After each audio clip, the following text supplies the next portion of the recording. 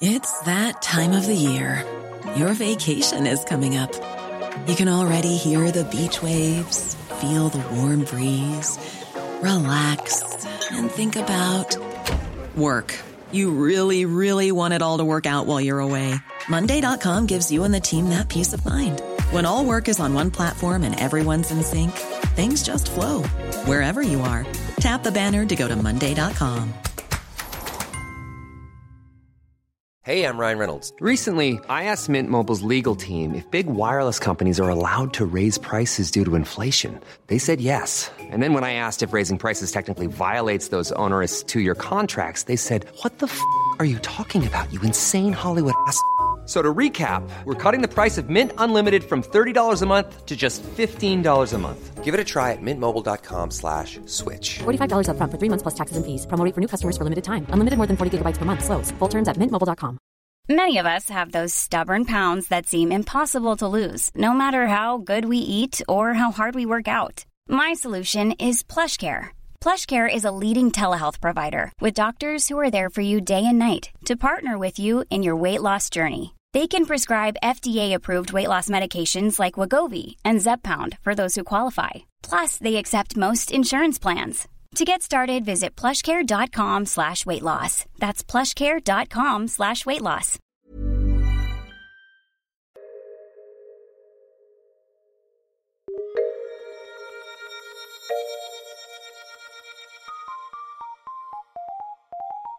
Welcome to Top Stories. I am Andy Zaltzman, rummaging in the Bugle archives once more. In November 2011, the people were fighting back. So, of course, so were the powers that be. This is from Bugle issue 171, entitled A Greek Tragedy. It's me and John Oliver. Protest update now! And, Andy, if companies manufacturing tear gas have ever thought about floating themselves on the stock market, now might be the time. It is a boom economy in every sense of the word. But it's not just tanks firing into civilians in Syria, and it's not just police shooting Occupy Oakland protesters in California with rubber bullets. All over the world, people are standing up and calling bullshit wherever they see bullshit. Bolivia news! And a group of indigenous Amazonians reached La Paz last week to a triumphant welcome. The 2-month march was made by 1,000 men, women and children campaigning against plans to build a road through a rainforest reserve.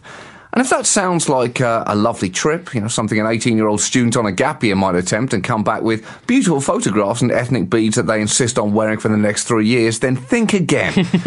Because during their 8 weeks on the road, protesters were blocked and then dispersed by riot police using batons and tear gas, scenes which provoked an outcry across Bolivia.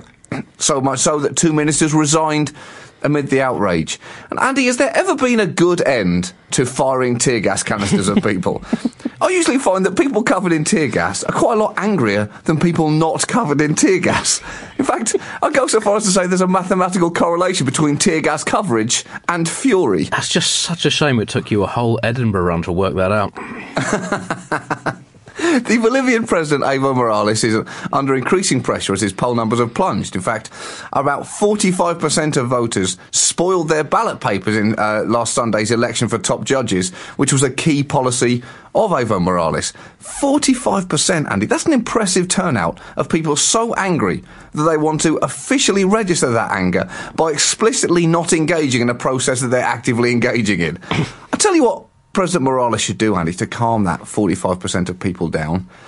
Tear gas them, Andy. I know it hasn't worked so far, but statistically it has to happen eventually. There have also been major protests in Chile, the biggest for decades in that needlessly long and thin country, and people have been demanding free public education.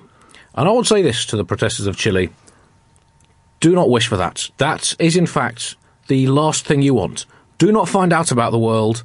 It will only upset you. And besides, there's no point learning it. There won't be any jobs. There won't be any jobs after you've been educated. Why raise the Hindenburg of hope?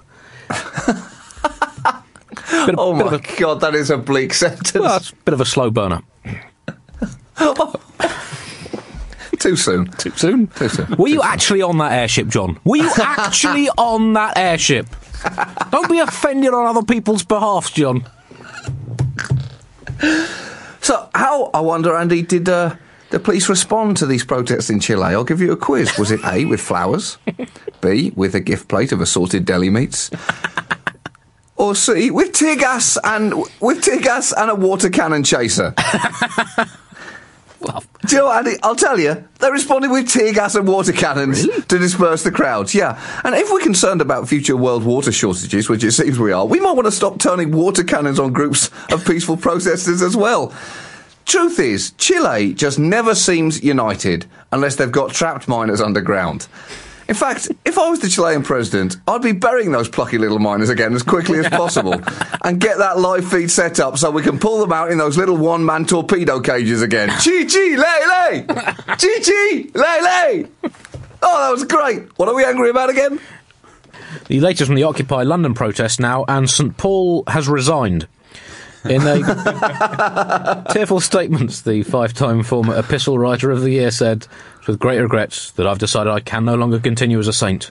My epistles have, I'm afraid, failed to provide an adequate solution to all the world's economic problems in the last few weeks, and therefore I must step down. The cathedral will, until a permanent replacement is appointed, be temporarily named after the little-known St Alvin. It is amazing the controversy that they've caused, the protesters in London. They've been camped outside St Paul's, where they've managed to cause this controversy with their entirely peaceful behaviour. Now, any idiot can make the news by throwing a brick through a window, Andy, but can you make the news by sitting quietly outside a tent? That's the real test. The cathedral claimed that they were losing £20,000 a day during its closure. How, Andy? How the holy can they make $20,000 a day through tourism? How much are people putting into those donation buckets? And how much? It's the most profitable business in the UK. And how much is that bishop showing? He's got to be flashing a lot of flesh to get that amount of money from his visitors. But it's kind of interesting following this that, as we talked about last week, Boris Johnson said the protesters had made their points. And they've been criticised as well, the protesters, for not coming up with a proper alternative, as if that is their responsibility. And it seems to have come down to this kind of black and white debate between should we keep all capitalism or will we have no capitalism at all? And I don't really like my economics like that, John. I like my economics like a prison refurbishment officer likes his paint catalogues, with plenty of shades of grey. That was another Bugle Top story. Thank you for listening. Now do pop over to the mothership and listen to the latest episode of The Bugle. Goodbye.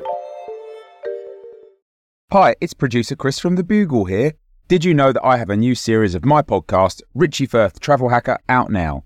It's the show where Richie Firth and I talk about how to make travel better in our very special way. In this series, we discuss Lime bikes, Teslas, the London Overground, and a whole bunch of other random stuff that possibly involves wheels or tracks or engines of some variety. God, what a hot sell this is. I mean, you must be so excited. Listen now.